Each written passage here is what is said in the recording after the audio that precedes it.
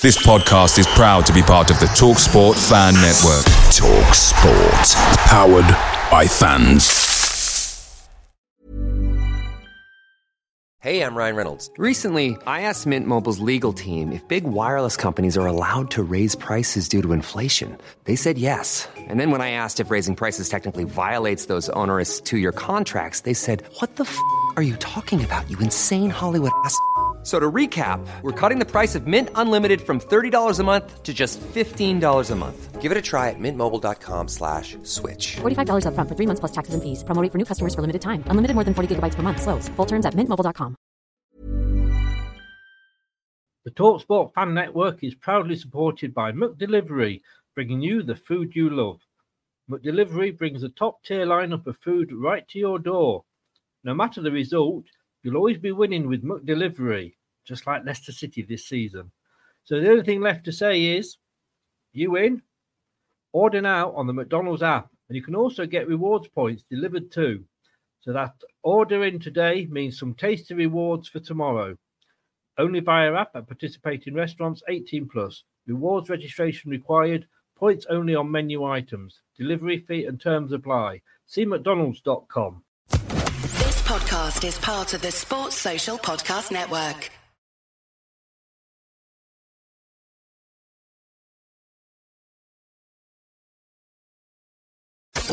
Strap yourself in, because we're set up, switched on, and ready to go. You are watching and listening to Chris and Leicester Till I Die TV on YouTube and your favourite podcasts. Leicester Till I Die TV, your first choice for everything Leicester City. Tune in and join in now.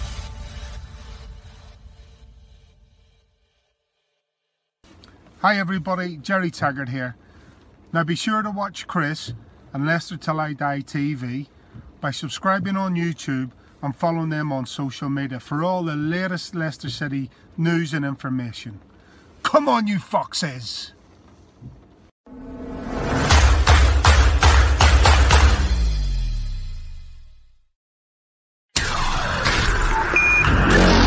Are you ready? I'm saying, are you ready?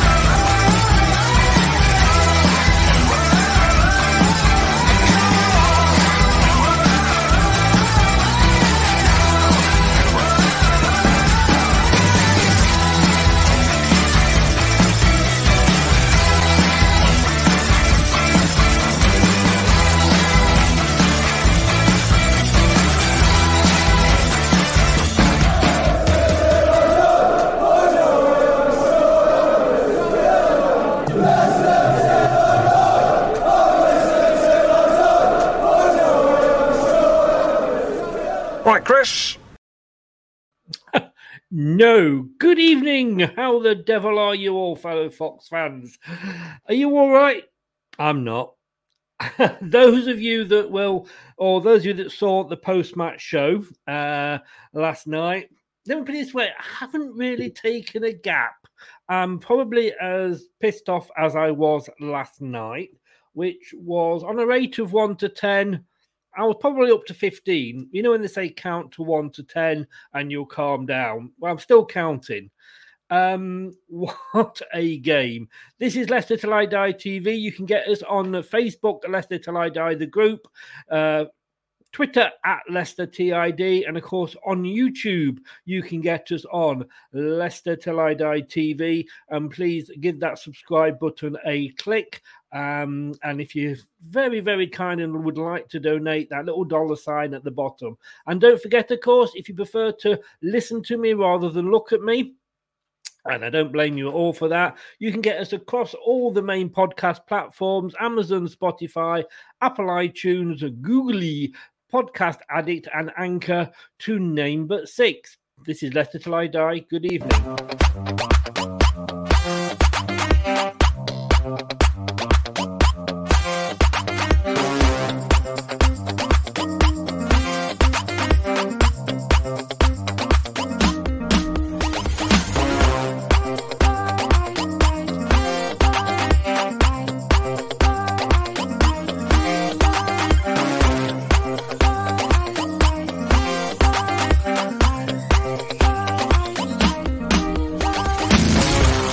Opposition Show with Chris on Leicester Till I Die TV. Taking a look back at the game.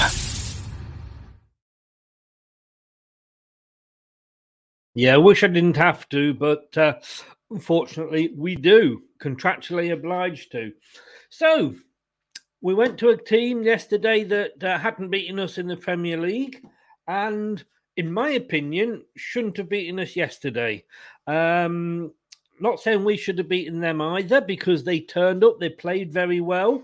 They gave us a good game. I thought for the first 10 minutes we were passing the ball around nicely and I could only see one result. And then Brighton came into it and they were pressing us and they deserved something from the game. And I don't mind losing. Winning and losing is all part of the game on a level playing field. And what we don't have with VAR at the moment is a level playing field. And yes, all right, I know what you're saying. These things level themselves out over a season. We used to say that about the refs, didn't we? And then at least it was human error. Now they've got all these machines, all these camera angles, and they're still fucking it up. You know, I mean, I said this earlier, and I think I'm right here. VAR, is it fit for purpose or is it just operated by tools? Well, in fairness, tools are useful.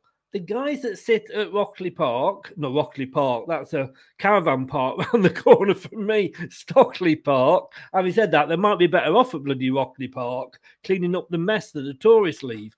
But you know what? What are they doing? What are they doing? I mean, they make not only our game, Man United as well, apparently. Now, I didn't see the game, but if you see the news, you see the headlines, Man United fans not happy either with VAR and the refereeing. I mean, years ago, I say we used to blame the refs. We brought in VAR. So I don't, I can see VAR. I wanted VAR. I was a fan of VAR. I said, let's get it in. But do you know what? We need it to be operated by professionals. Now, we've got people here, and people say, well, yeah, we employ the refs now, they're professionals. No, they're not. They're bloody useless. And let's name them. Stuart Atwell, the referee. Assistants, Dan Cook and Simon Long. I'm not sure which one it was on that side, but maybe he needs to cook off and take a long walk off a short pier. Fourth official, Graham Scott. Why do we have the fourth officials? They just stand there to hold the board up or in case one of them sprains a finger. VAR, Peter Banks, and we all know that Banks is spelt wrong there. An assistant VAR, Wade Smith. I said yesterday, we should have ex-players in. Forget the players that are in the Premier League, the well-known ones. They go on to work for BT, for Sky, your local newspapers. But those players that are down in the lower leagues that haven't got any chance of carrying on or being in sport in that way, they could easily go and do that job. And I'll tell you why later, because did anybody watch Match of the Day 2 last night? Because you had two ex-professionals there, Dion Dublin and Alan Shearer. And you know what? This is what VAR said. Would if it came up. PL Chiefs thrilled with VAR despite controversy with United and Leicester fuming. Well, if they're thrilled with it, maybe they need to get out more. Maybe they need to get rid of the wives and get some prostitutes because the wives aren't obviously thrilling them that well if that's how happy they get. And they're just, Alan Shearer here.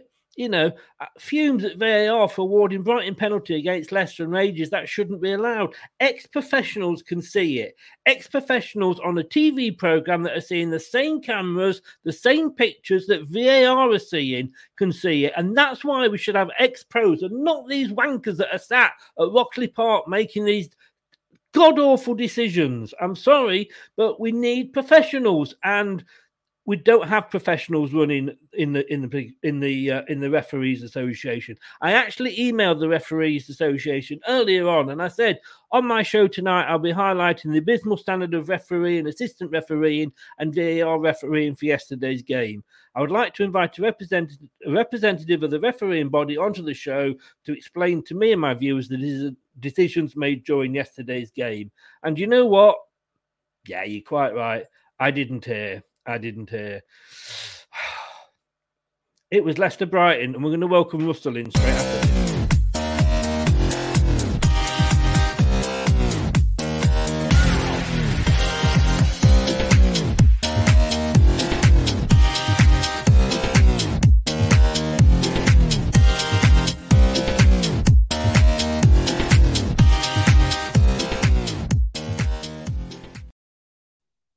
Thank you for being so patient and waiting there, Russell. Well, I had a little bit of a rant. Yes, you did, didn't you? I can't think why. Yes, thank you for having me on the show, Chris. It's a pleasure to be here. I'm sure it is more of a pleasure for you than it is for me. Since I've swapped to do it, I used to do these as preview shows where we'd look forward to the game, and now I think it's a bit more fun to look back on the games. But maybe after tonight, I won't be thinking that. Let's just say a few hellos, Almighty Blues. Ankit, how the devil are you, sir? Good evening. Facebook user. Stick your name at the end if you're not signed into StreamYard, because I don't know who you are, but good evening. Terry Payne, hi, Chris, I'm with you. Mega peed off, and I've been since the get. Good. I'm glad at least I've got one person that agrees with me. West Ham United, hi, Chris, how are you? Don't ask me that. Rob McFarlane, hi, Chris. Tours have never played the game, so not surprising they messed up. My point exactly. Terry Payne, for the handball, he gave a corner, assistant gave the pen. Why the feck did he not go and look at the monitor? Vestergaard and Casper told him what happened. Because they are tools. They are not fit for purpose. It's as simple as that. Just proves how bad the English refs are. Yeah, I mean, we had a bad referee. They were saying when we played, who did we play? Napoli. In the Europa League. So I'm trying to forget that. And our referee then, Russell, was the referee was awful. He was sponsored by Clinton's, And somebody said to me, wouldn't you like that standard of ref in the Premier League?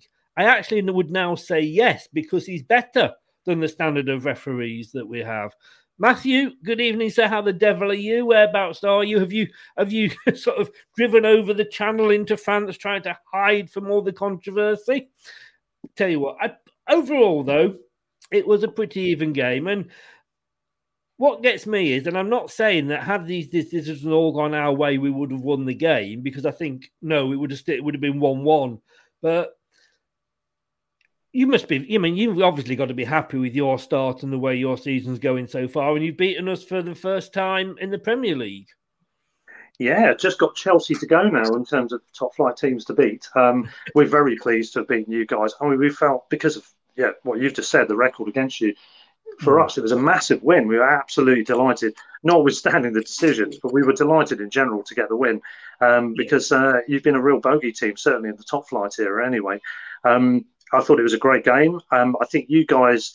What we do, we tend to freeze against you. I think that's what's happened, and we haven't necessarily done that against any of the other bigger sides in the current era in the Premier League.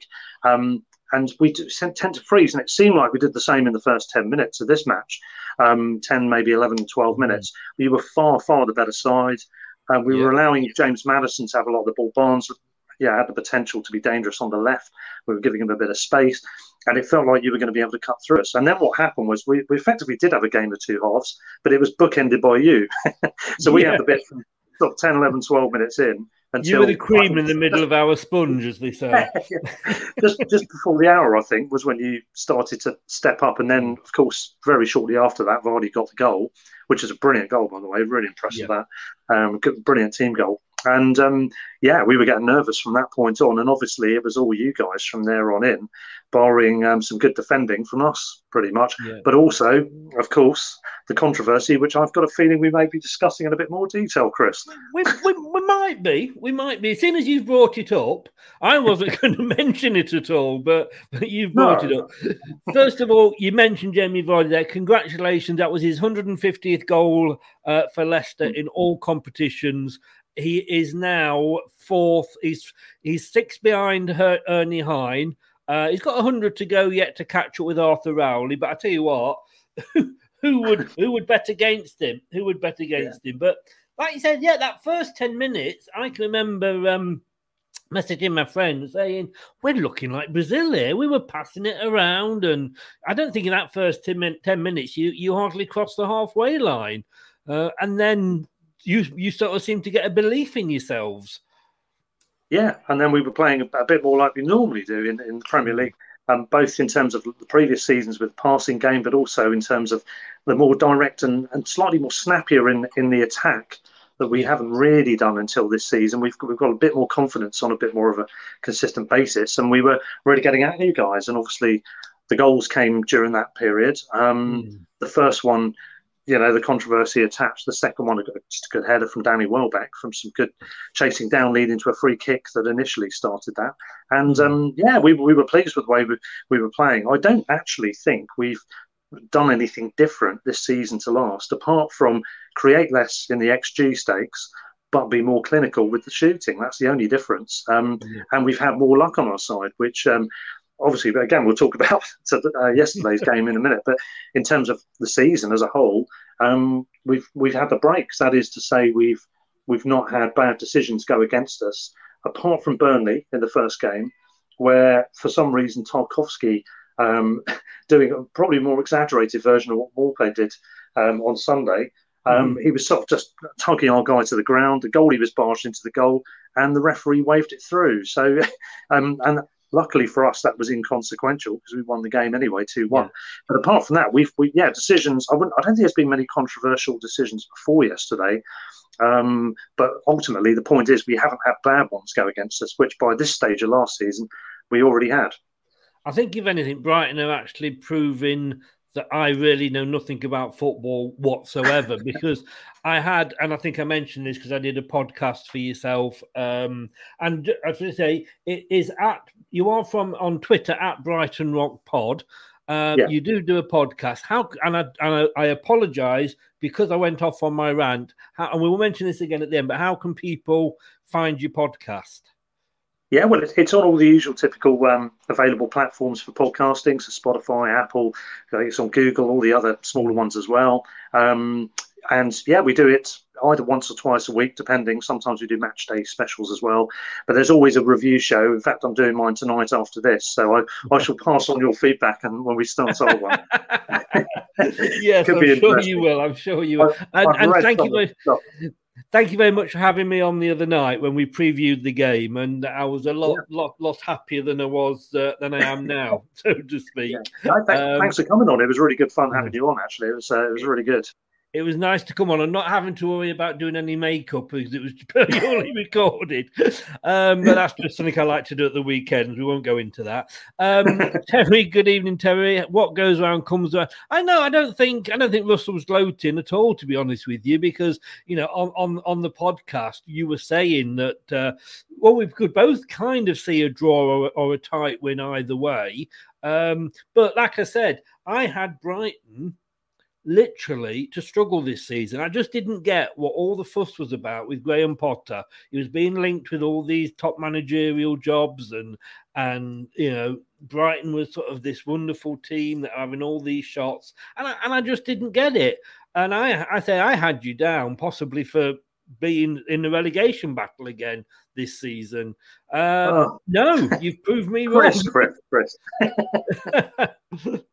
No, I mean, we talked about decisions, and this thing about evening out, luck evening itself out, I have to say comprehensively, that's absolute bollocks. That never happens, because the probability of that happening exactly is very limited indeed. Yes.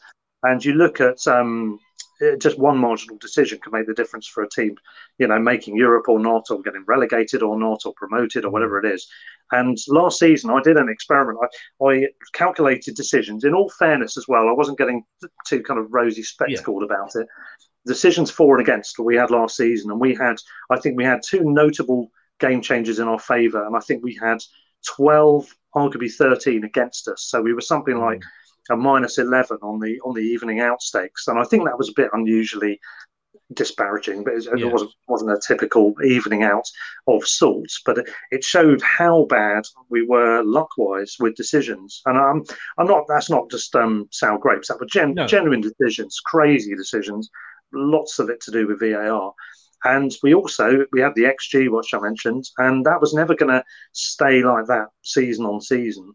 We were either going to not create as much and then not be able to be clinical, or we were going to improve on what we've done. And I think that, plus not having shit decisions against us, is the reason we're now doing what I think we should be doing, which is getting into the top half, which I don't know if we'll be there at the end of the season. Obviously, we are at the moment.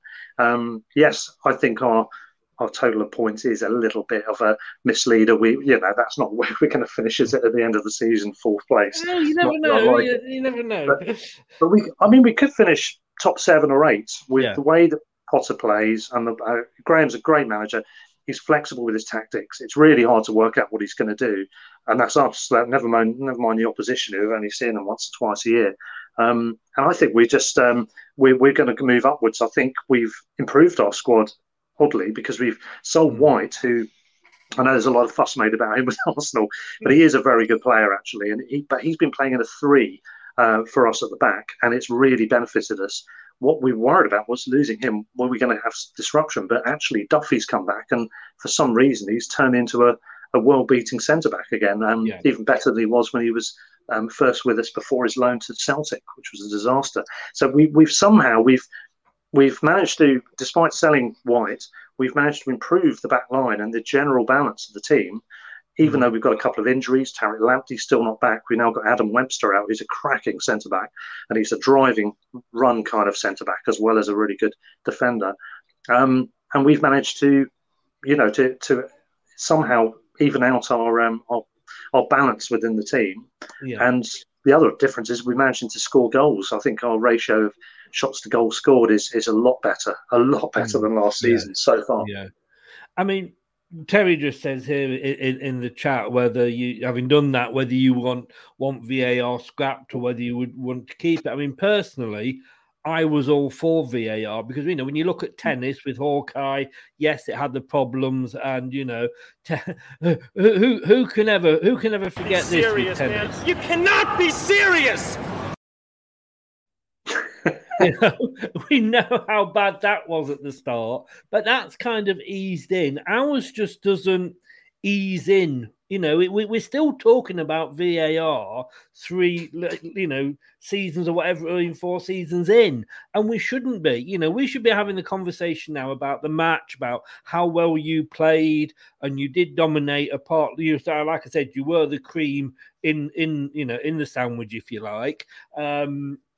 But for that period, you were the dominant team. You were on top, and that's what we should be talking about. But we keep coming back to, and the problem is these days is that decisions that are made can cost a club so much more money. And I get what Terry's saying, that you can say these things balance out, and we got it in our favour in the Norwich match, and we got it in our favour in the FA Cup final. Well, let Norwich moan about those decisions, because that didn't, affect us. But, I can remember Bournemouth going down and Aston Villa staying up by 1 point because the ball didn't ring a bell when it went over the line.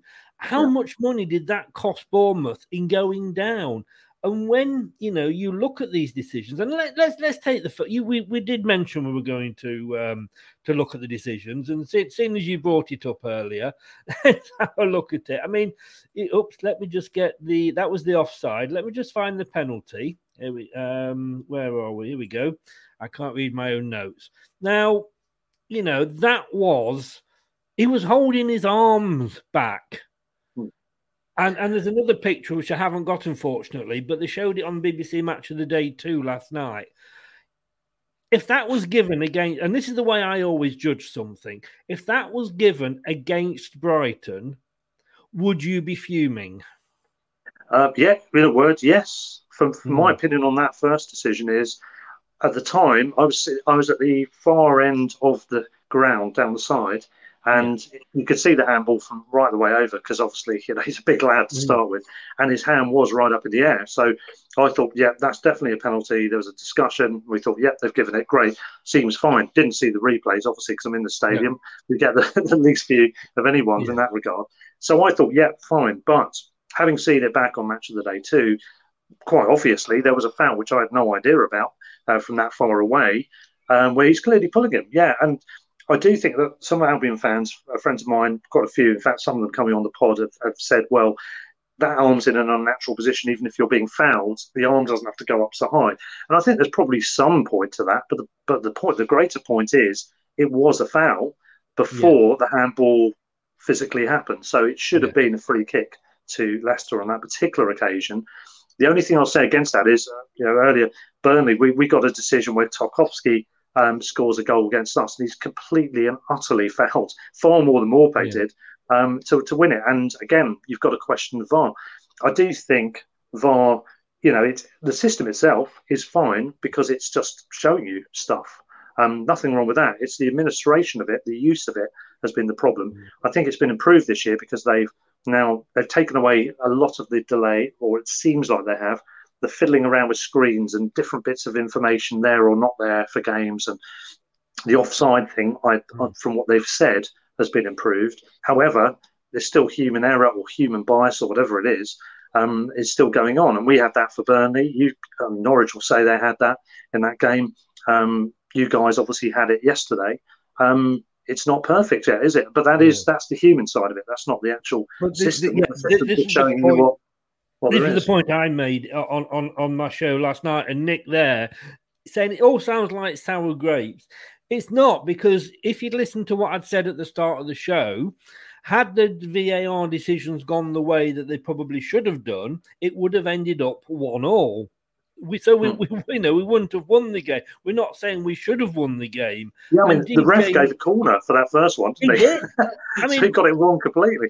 Yeah. Yes, DJ Nick, we did have the same arguments before, and I was one in favour of bringing in VAR, but how can I put this? It's no good having a Ferrari if you haven't got a driving license, because you've got a thing of beauty there that's going to be lovely to drive, and you can't drive it now. What I was saying is that VAR is good, but as you just said then, Russell, it's the human element of it. We used to have referees that were amateur. They'd run butcher shops or whatever the rest of the time. We made them professional, but you've still got the same, butchers, bakers, candlestick makers. We're just paying them more to do it now, and yes, we're giving them training. But what I'm saying is, and the guy, the Mr. Banks at Rockley Park, he should be he's got to look at it because it's a penalty. So his instructions are: any decision like that, you look at whether the referee asked or not. The referee gave it as a corner. The linesman, who can't see probably through 3 or 4 players at the foul, said it was a penalty. So why isn't this Banks guy opening his gob and shouting to the referee, "Oi, hang on a minute, go and look at the monitor and see what you think." Now, this is what I'm saying, is that on Match of the Day yesterday, we had 2 ex-professional footballers, Dion Dublin, Alan Shearer.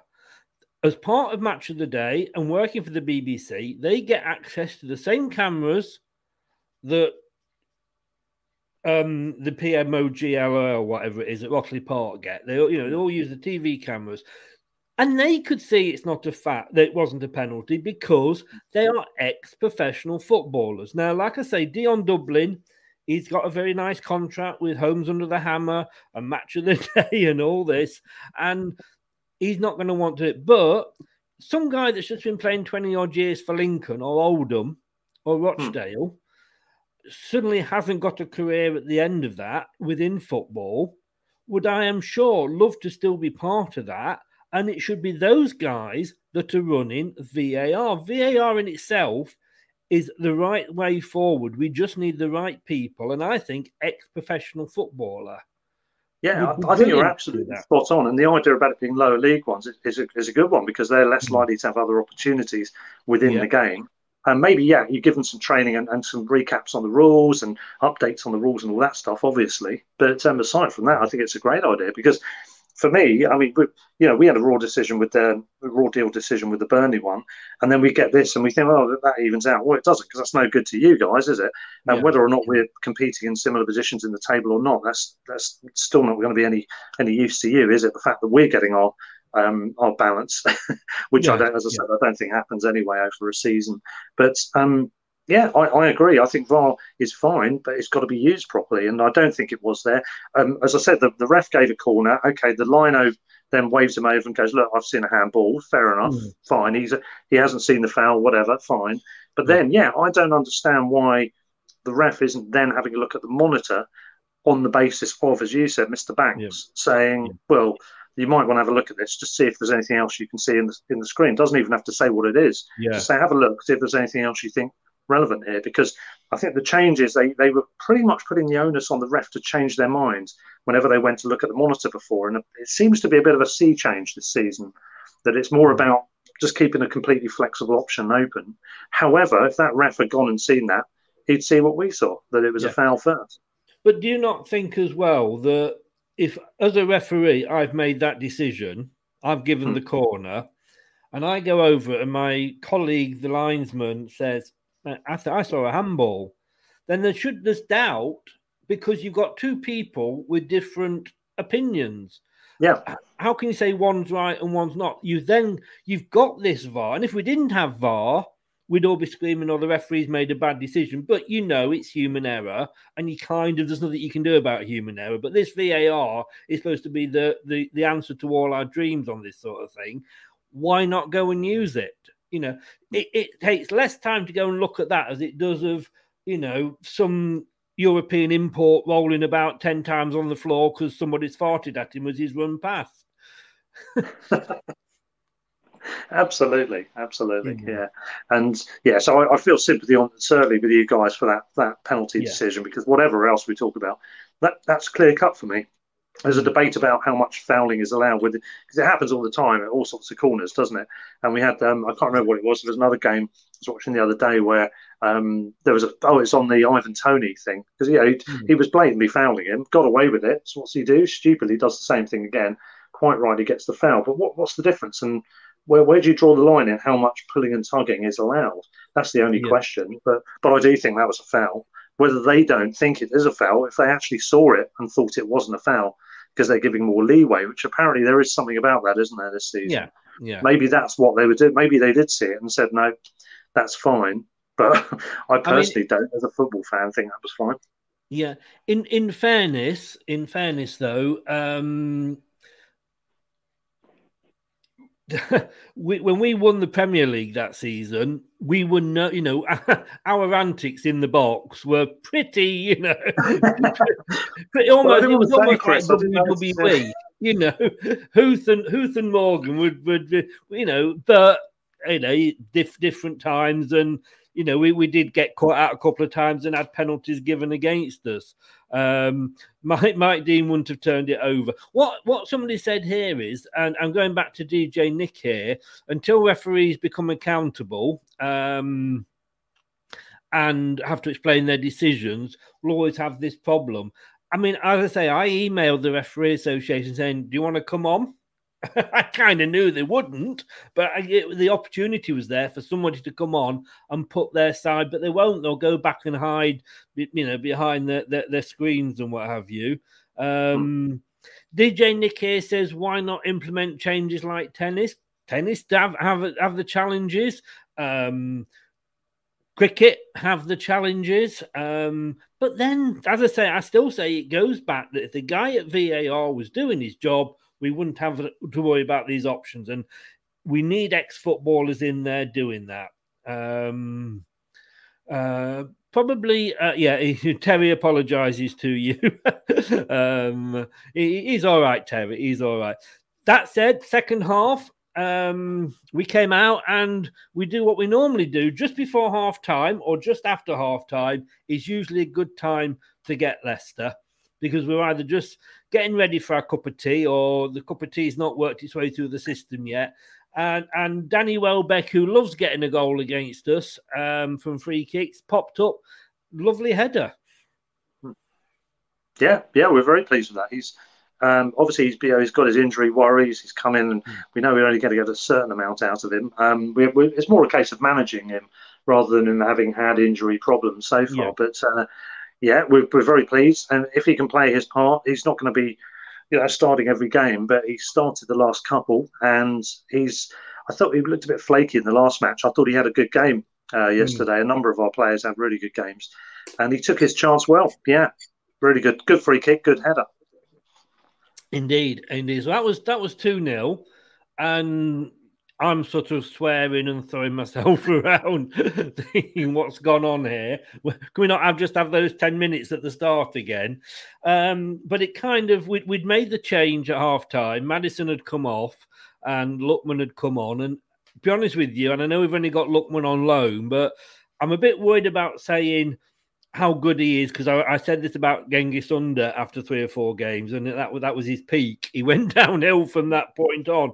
But Lookman, he really caused you some problems. Yeah, he's a good player. I've always liked Lookman. I think it was Charlton who was out at one point, wasn't he? Yeah. Right back when, and he's done well. I think probably not as well as he could have done at Fulham, although he looked good. Obviously, he didn't get too much joy because they weren't having a great season. But he's gone abroad as well, and I think he's an interesting player. He's a good player, talented.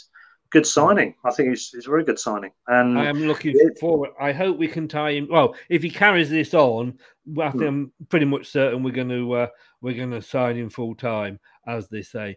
We then came to the offsides because we were throwing the kitchen sink at you, and this is after the goal, obviously. This is after the goal. Yeah. We sort of came back into it. We woke up and made a couple of substitutions and started to play again. But this one, I've got to concede to you, I can understand why this one was given. Yeah, because you can see as he's taking the shot there, Barnes, it is blocked. I mean, if he wasn't offside, then it wouldn't make any difference whether he was blocking him or not. And this is very similar to the Norwich one against us when Norwich scored and it wasn't given. I can understand that one being given.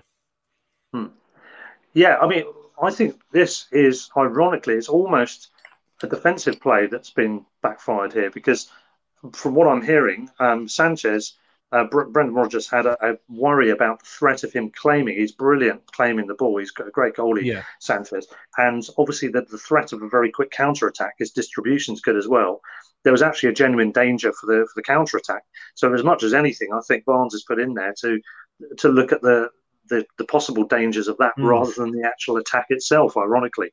I think this one, was the right decision, because there is an element of interference with play there. He's partly in his sideline. If the ball does go his way and there's a flick or something like that, he could redirect it into the goal. Whether rightly or wrongly, whether he's onside or not, Sanchez doesn't know, A, if he is offside or not necessarily, and B, even if he does, he can't assume that the officials are going to give the decision. So he is therefore worrying about that player's presence. And I do think on that basis, that one was the right decision. I can see why you could argue either way on it, but I do think the remit from the refs and things I've heard, it sounds like that is the sort of decision. The general stipulation is they will call that offside, and I think that's quite similar to that Norwich goal, isn't it, that we were talking about earlier? That's a similar thing. I will allow, and I think a lot of the time you have to look at the reaction of the players on the pitch. You know, when a player goes down, and the ones that are going to dive and the ones that are going to do 20 somersaults, and end up at the corner flag. But you also know those that, quite often, if they're not foul, will be getting up to carry on as if it was a normal thing. And this was mentioned on Match of the Day 2 last night, was that Sanchez, your goalie, for, the first goal was going mad and really getting, annoyed because it was offside. It was blocked. But for the second goal, nothing. The second offside, sorry, I should say. Yeah. Nothing. He was picking the ball up to kick it into the stands in frustration. And I said, if you look at it here, again, VAR, what part of Barnes is in front of Sanchez there? I think what this is a diluted version of the previous scenario, in that he's still in an offside position. He's jostling with the goalie before this shot. So I think there's some interplay from an offside position, which may or may not have affected what happens next. But I think that what you've now got is you've got much greyer area in terms of the decision being given as offside, because he's interfering, potentially he's in his eye line, whatever. However, that's clearly not as affecting or potentially affecting as the earlier offside decision. No. So I think that one, I'm not sure about that one. I would definitely be pissed off if that was disallowed at the other end of the field. I think there's a picture going around of either a Liverpool or a Man United goal in pretty much similar situations when it was given. But this is the thing. Like I say, I always, when I look at something, say, oh, was it a penalty? Wasn't it a penalty?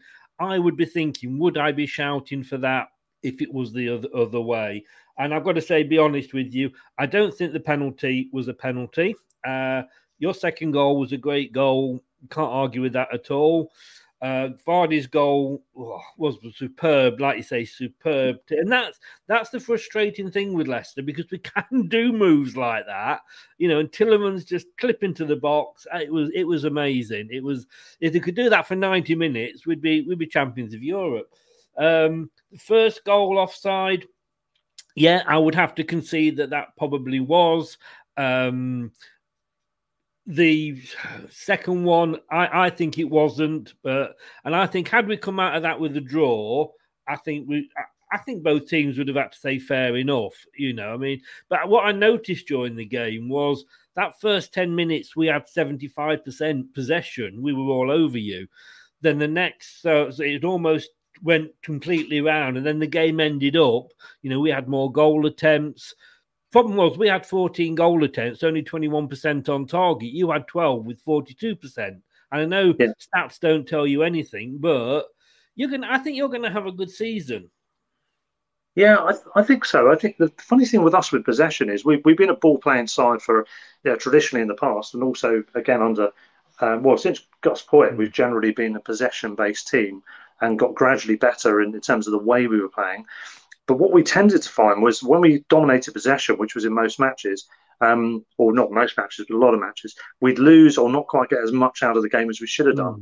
And we ended up being better, actually, when we had less possession, and we did our business in the counter-attacking. And what we've done under Graham Potter from the latter part of last season and definitely into this season is that we're actually now dominating games possession-wise and getting the results, which is the difference. Interestingly here, 37% we had over the course of the 90 minutes plus stoppages, which is very different to our usual stats. And so, it's unusual to be dominated possession-wise. And I think we did the same to Brentford last week. They were used to having the percentage the majority of the percentage of possession. But we had the majority of it in that match. And I think that tied them out in the last 15 minutes. So this game, maybe it's something similar. We were backs against the wall for that reason. What I do think is we're much better at grinding out results, managing games. I know there was a possibility we could have lost that game if two decisions had gone another way, and certainly could have been a draw. But, we are generally managing games a lot better. The difference with Leicester, with the other games that we've managed before, is that Leicester are a much better team, quite frankly, than Watford and Burnley, and with all respect to them, because I do like them, Brentford as well. Everton did play very well against us, and we didn't turn up. You guys played well, but we did turn up, and it was a close game. But I do think we're able to grind out results now, which is a big difference for us. So I agree with you. I think we will do well. Where we'll finish, I've got no idea. Well, you're sitting very nicely in fourth at the moment. And you look at that and, you 1-1, lost 1-1, and you got Palace up next, which isn't going to be the most difficult games. No. again, I shot myself in the foot because I did say, in fairness with Brighton, that you hadn't really played anybody, any of the big boys. I mean, you played. Let's have a look. You beat Burnley on the first day. Yeah. You beat Watford. You lost to Everton. I suppose they could be classed as quite big. But then you beat Brentford, and then obviously you beat us. But the thing is with Leicester, and I mean, you've got 12 points there. You've got twice as many as we've got, and we've played Wolves, West Ham, Man City, Norwich, and yourselves. And no disrespect, it's an easy start for us, and yet we're making it hard for ourselves. Yeah, I mean, that's the worrying bit is when it gets harder, how are we going to get on then?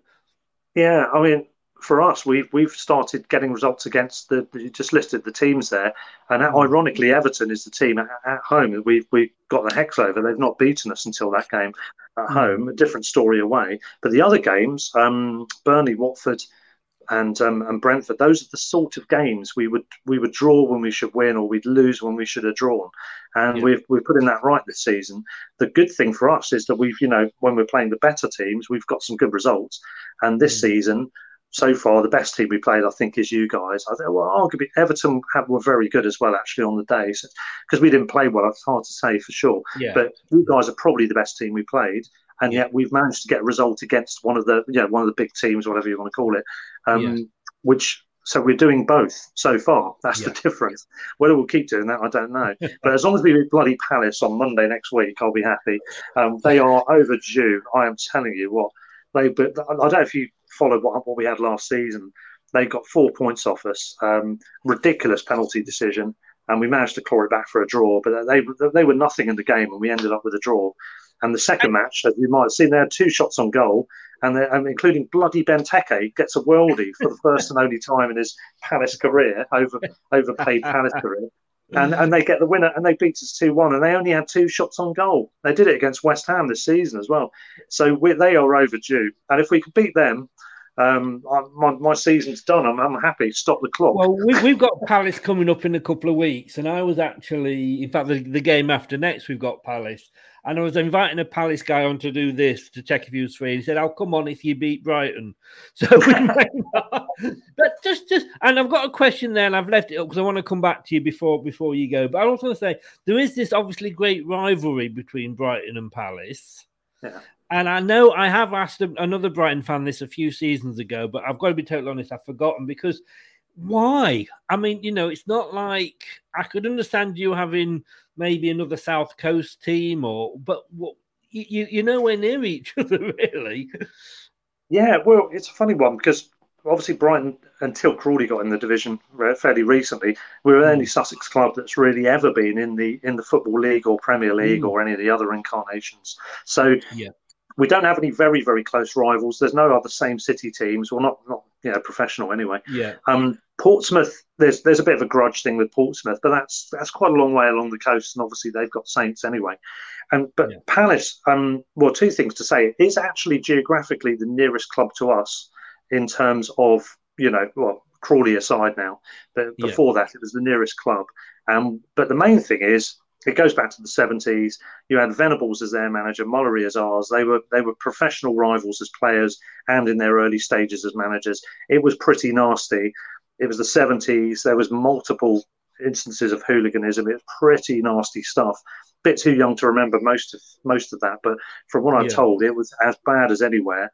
And we were rivals between the divisions. So you had, I think, any London games are basically derbies in terms of the feel of it. Loads of fans will go to the game. In the old days when you could get a massive number of away tickets, we'd take whatever we're given. We'd go into 5 figures if we were given the tickets for any London game. So it's always a good day out and vice versa. But it's a grudge match from the 70s onwards. Seagulls, although it's an obvious nickname for a South Coast club, that actually comes from Eagles. They were singing eagles in a pub. We responded with seagulls, which made everyone sound like they're all singing seagulls when we started singing that. And it was a response. They were called the Glaziers, and we were called the Dolphins originally. Both ridiculous nicknames. So not the Dolphins. I live in Poole, and Poole Town are known as the Dolphins. But, well, fair enough. Yeah. But no, it goes back to then, and it's been pretty spiky ever since, really. I know it's a lively competition between you. But Terry says, during the game, which of the Leicester players did you worry about when they had the ball? Well, apart from Vardy, obviously. I think I was worried about Ndidi because I think he's a great player, and I think what he could then create for whoever. I know he did end up scoring one of the disallowed goals, but what he can create for others, I think his role within the team and how that could dictate the play was what I was most worried about, rather than the actual goal threat itself. And I think Maddison, even though he's had a moderate season, I think, hasn't he, so far? I think moderate is building his part up to be a little bit bigger than it is. Not had the best of starts. Like, let's just put it that. Not had the best of starts. Yeah, you know what it's like, though, bogey players. And I just both Vardy and Maddison are the two you think, and we were worried about Iheanacho when he's coming off the bench because he's a great player. I really rate him. He's a good player. So those are the ones probably, I would say. And Cullerton Fox here finally just says, Brighton have a nice balance to the team. Don't know what depth you have in the squad. Yeah. Yes, it's good and bad in terms of we've got I think we've got coverage in most areas. The only issue is strikers. I said to you on my podcast that's the area where we needed really one more player in and we didn't get him. Connolly's blown hot and cold, and the two that started are great. They're fine, but we don't have anything particular beyond that. But other than that, the strength and depth is good. I mean, at the moment, we've got Webster out, we've got Lamptey out, we've got 3 or 4 of the peripheral players who either just come back or they're out. And what we have got is Tony Bloom, the chairman, the owner. He's been building this. This is a long-term project, being done the right way within FFP, getting up the right way. And he's been building not only the stadium, but one of the best academies in Europe in terms of facilities. He's now just opened a new one for the women as well, attached. And he's pumped tons of money in, and he is really committed to development. Our academy is brilliant. I think we're second in the league behind Man City on goals scored in the 23s. I think we're quite high up in the 18s. The women's team are top of the table after 2 games, and obviously the first team's in fourth in the Premier League. That's really the fruits of the labour of what's gone into the academy is starting to really blossom now, and we've got a lot of good talent. Loads of it's out on loan at the moment. 3 or 4 of them are in the squad for us this season for the first team. We've got strength and depth in that regard, I think. In terms of oven-ready players, I'd say moderate. But I do think we've got some really, really good academy players. And you never know with them. They could step on and become a story this season. You never know. Yeah. Terry's great praise for you indeed. Terry says you're a gent. And if Terry says you're a gent, then you're in. You're in, mate. Cheers, Terry. Thanks very much for coming on. I'm going to go off now and have another bit of a rant, so I'll let you go. I won't put you through that. Just remind everybody where they can find you. Yeah, well, we're on Twitter, Brighton Rock at Brighton Rock Pod. The main podcast itself is called Brighton Rock Podcast. It's on all the available platforms. I don't do anything internet or any of the other kind of formats like yourself here with the TV, doing the visuals. But it's just purely in audio form. But yeah, any good platforms and a few bad ones as well, probably. Brilliant. And just a hint, just turn your flag round next time and have it the right way round. Oh God, I thought it was doing it the other way because I've got an old iPad. I was going to use the iPad and it does the thing where it turns it around. Yeah, and I ended up having to put it on the phone. So now, of course, it's the wrong way around. Lovely. Thanks for telling me at the end. Well, yeah, that gets us back. That makes me feel a little bit better, But Russell, hey, thanks so much for coming on. Thanks for being honest. It hurts to say, but well done for the 3 points. I hope Brighton do well, although the fact that I said I thought they'd go down, I hope they do well because I like to see teams like Brighton do well and teams like Newcastle struggle. It's nice to see the big boys struggle occasionally, isn't it? So Thanks so much, and we'll hopefully maybe do this again later in the season. We might get you in the cup again, but definitely for the return fixture at the KP, and I'm sure we'll do you that time. Absolutely. On both counts, probably. Yeah. Thanks very much, mate. All the best. I know you've got a show to go and do yourself now, so thanks so much for coming on. Stay safe, and speak to you later in the season. Cheers. Thanks very much. Take care. Oh, thanks to Russell there. Great guy. He's honest. I could see he's very much like me. If we get into the position where we look at a decision and go, yeah, if that had been for me, I would have been claiming that. Then that's the best way.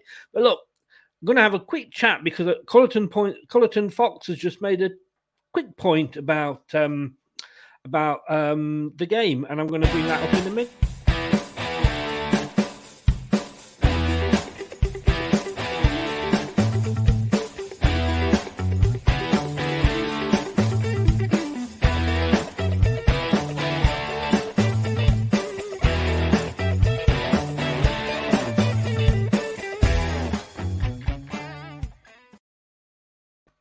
Yeah, so what we're going to say, like Aka said right at the start, I will accept losing if we lose properly.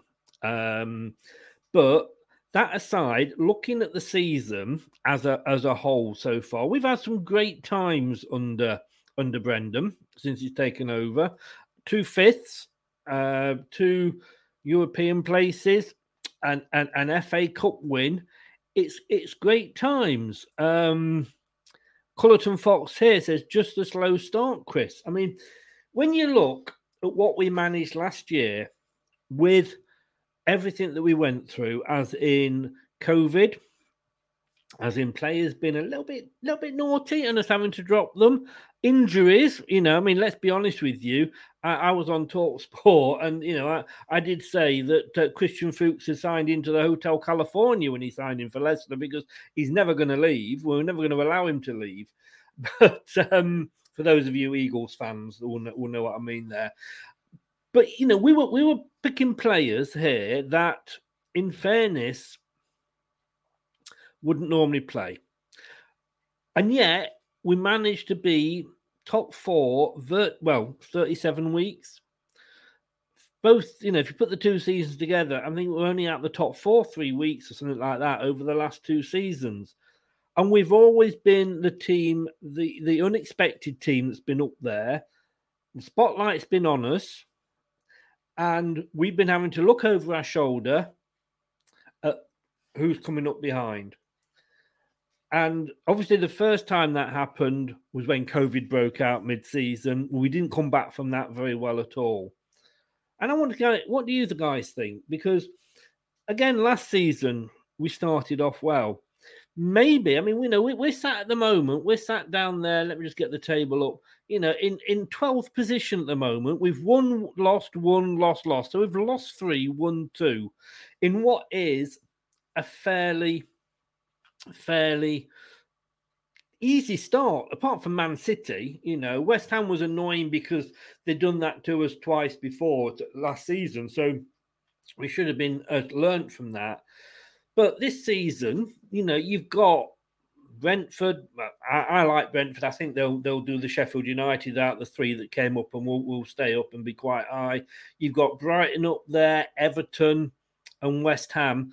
All 3 teams that are quite a few points above us, and maybe they will attract the limelight, the news, etc. So maybe this season, when Leicester are coming from behind,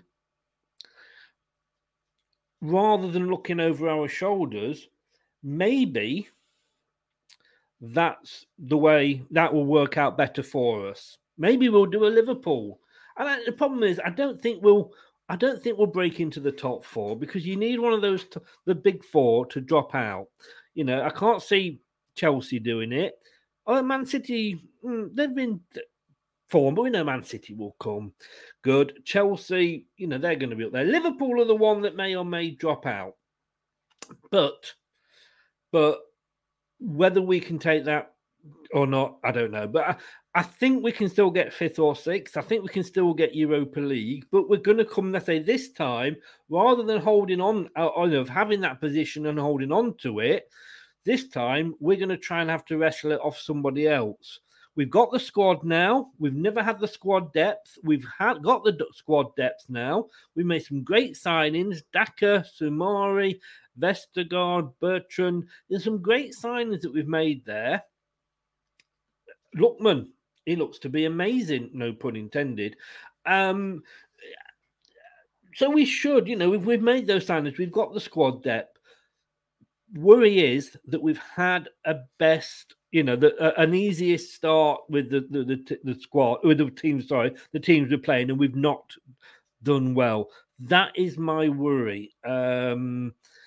Cullerton Fox, you say here, start to kick on now. Well, we said that a couple of weeks ago, and it hasn't happened, and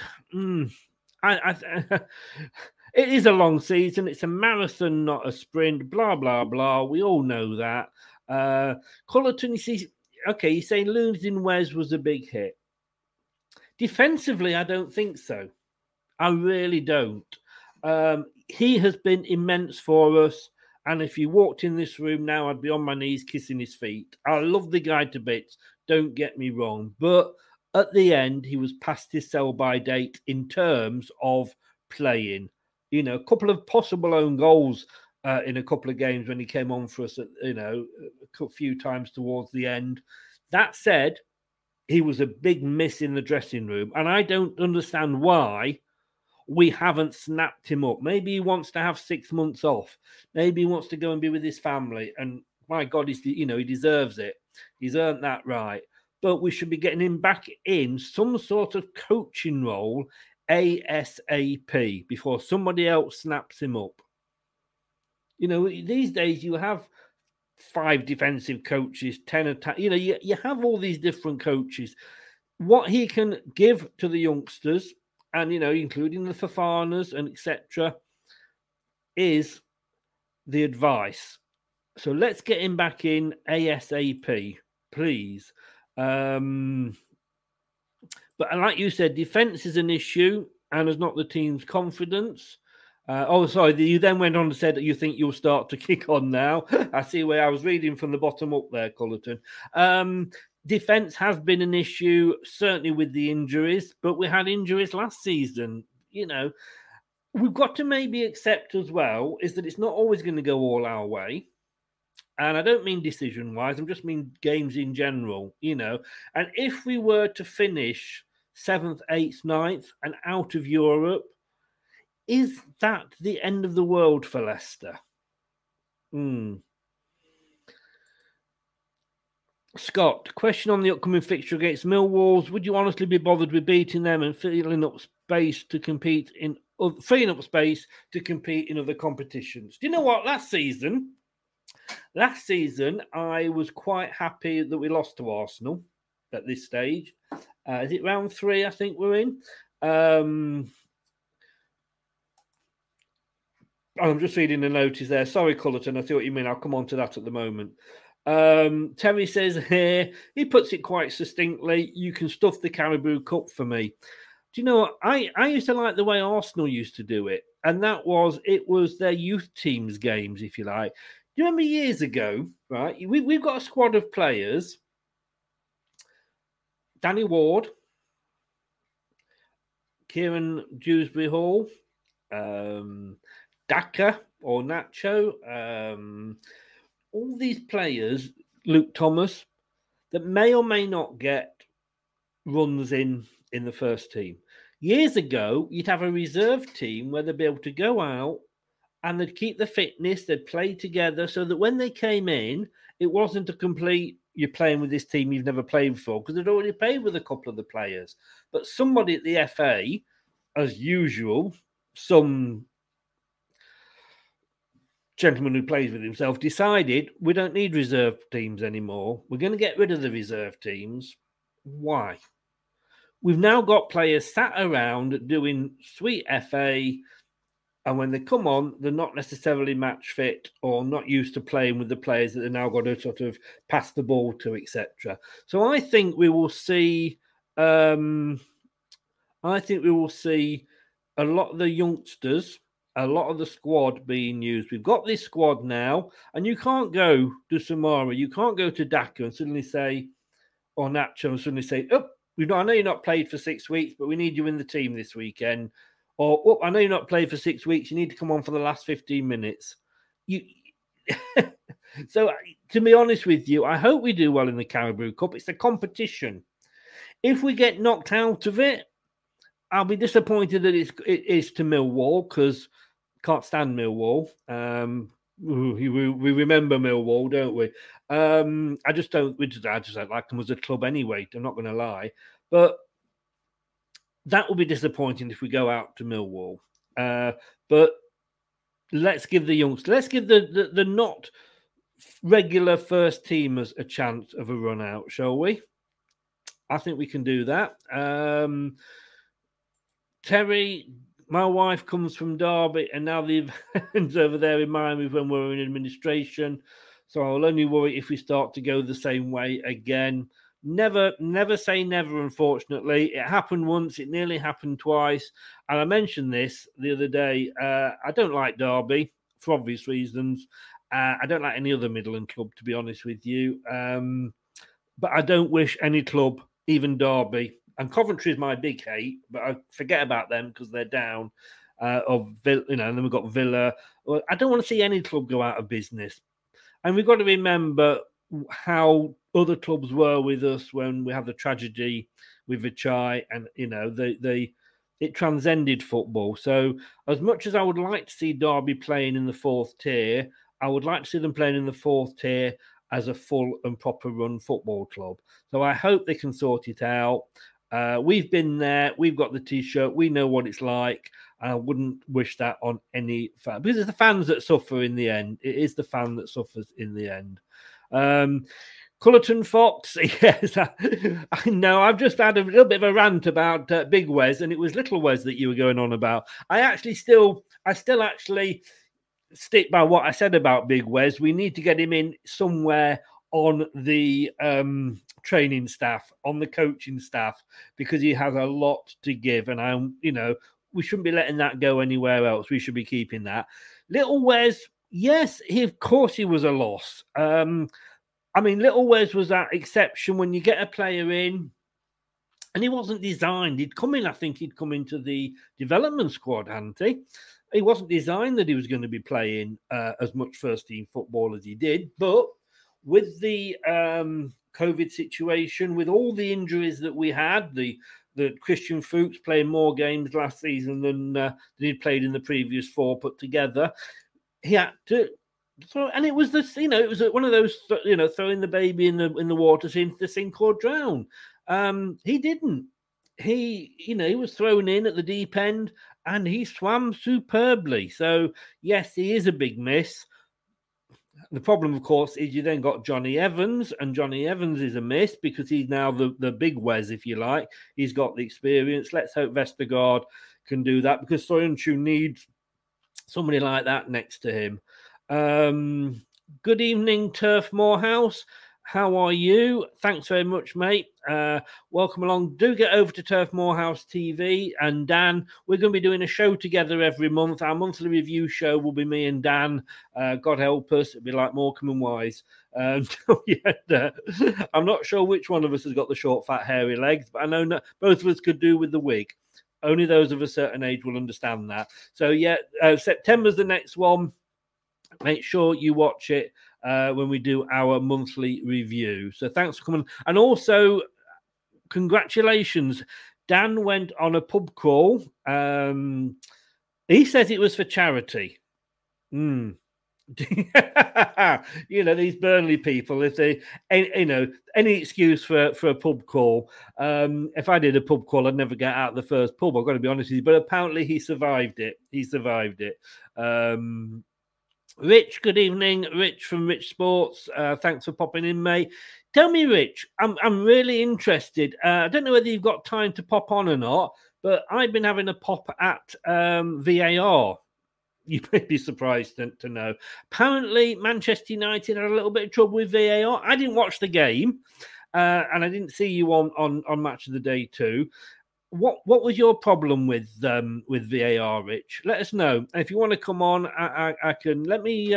In fact, tell you what I'm going to do here, just in case you can. If you can't, it's fair enough because I know we've all got shows to do. But I'm going to put the link there for you. So if you want to come in, because like I said, I do know.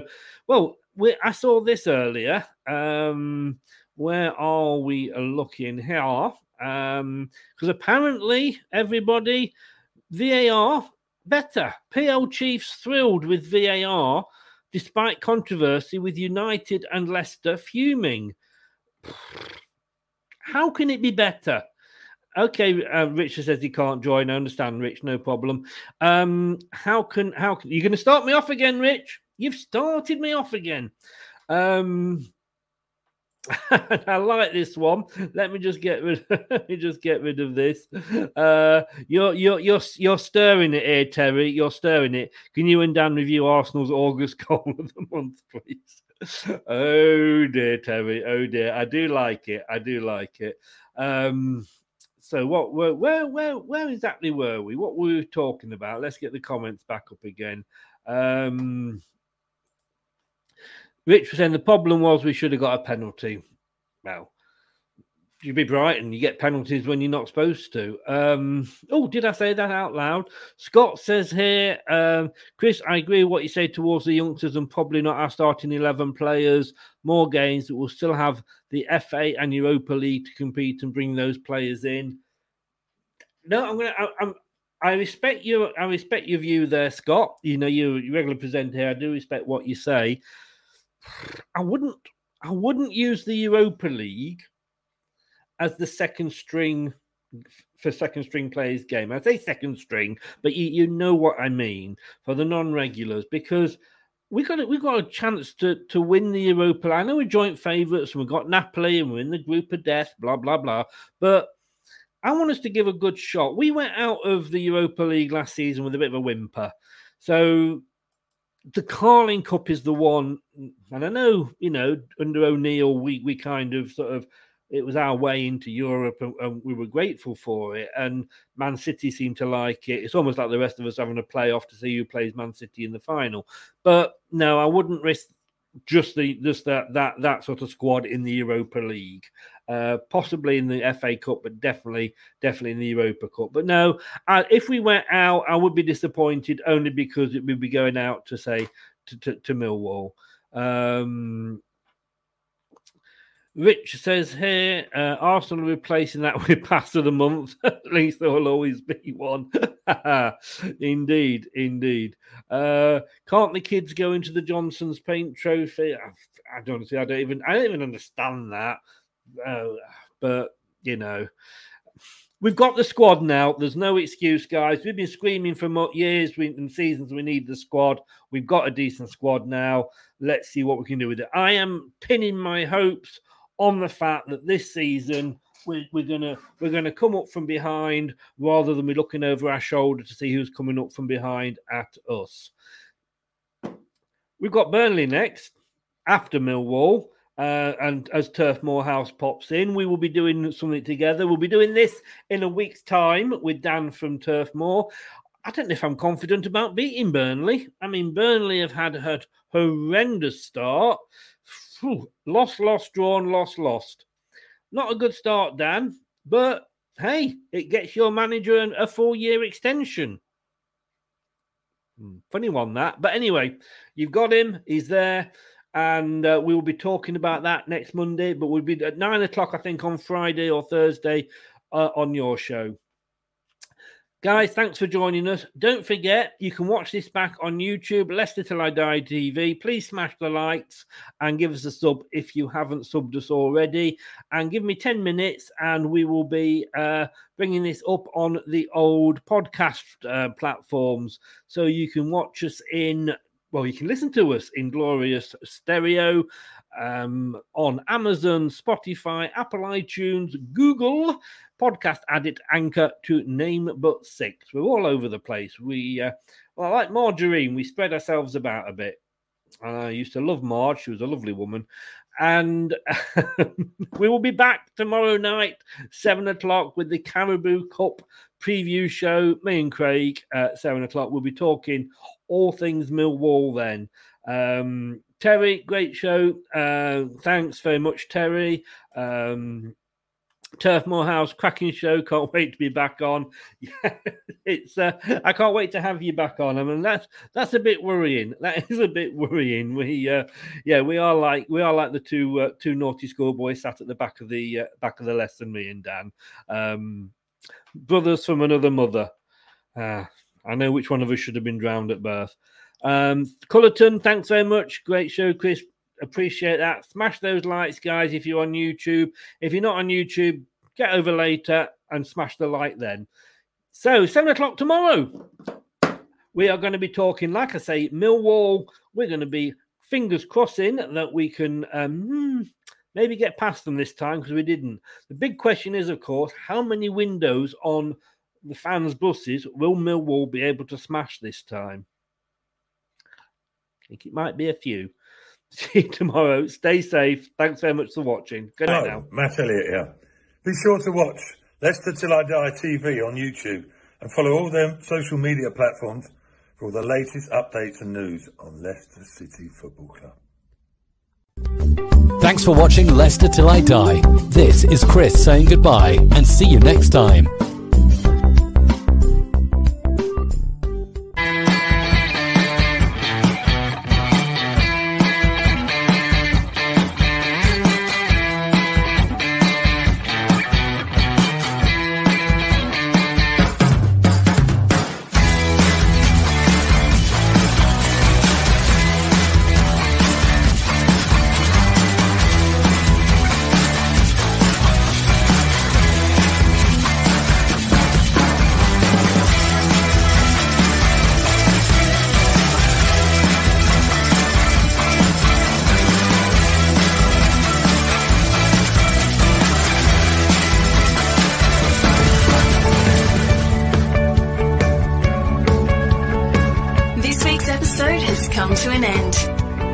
Doesn't have to stop here.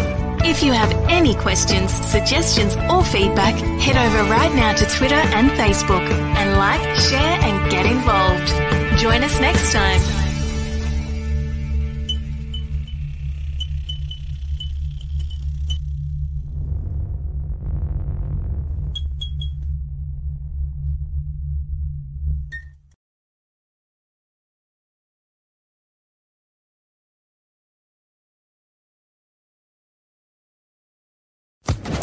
Social Podcast Network. It's the 90th minute. All your mates around. You've got your McNugget share boxes ready to go. Your mates already got booked for double dipping, and you steal the last nugget, snatching all 3 points. Perfect. Order McDelivery now on the McDonald's app. You in? At participating restaurants, 18 plus, serving times, delivery fee and terms apply. See mcdonalds.com. Even when we're on a budget, we still deserve nice things. Quince is a place to scoop up stunning high-end goods for 50 to 80% less than similar brands. They have buttery soft cashmere sweaters starting at $50, luxurious Italian leather bags, and so much more. Plus, Quince only works with factories that use safe, ethical, and responsible manufacturing. Get the high-end goods you'll love without the high price tag with Quince. Go to quince.com/style for free shipping and 365-day returns. This podcast is proud to be part of the TalkSport Fan Network. TalkSport. Powered by fans.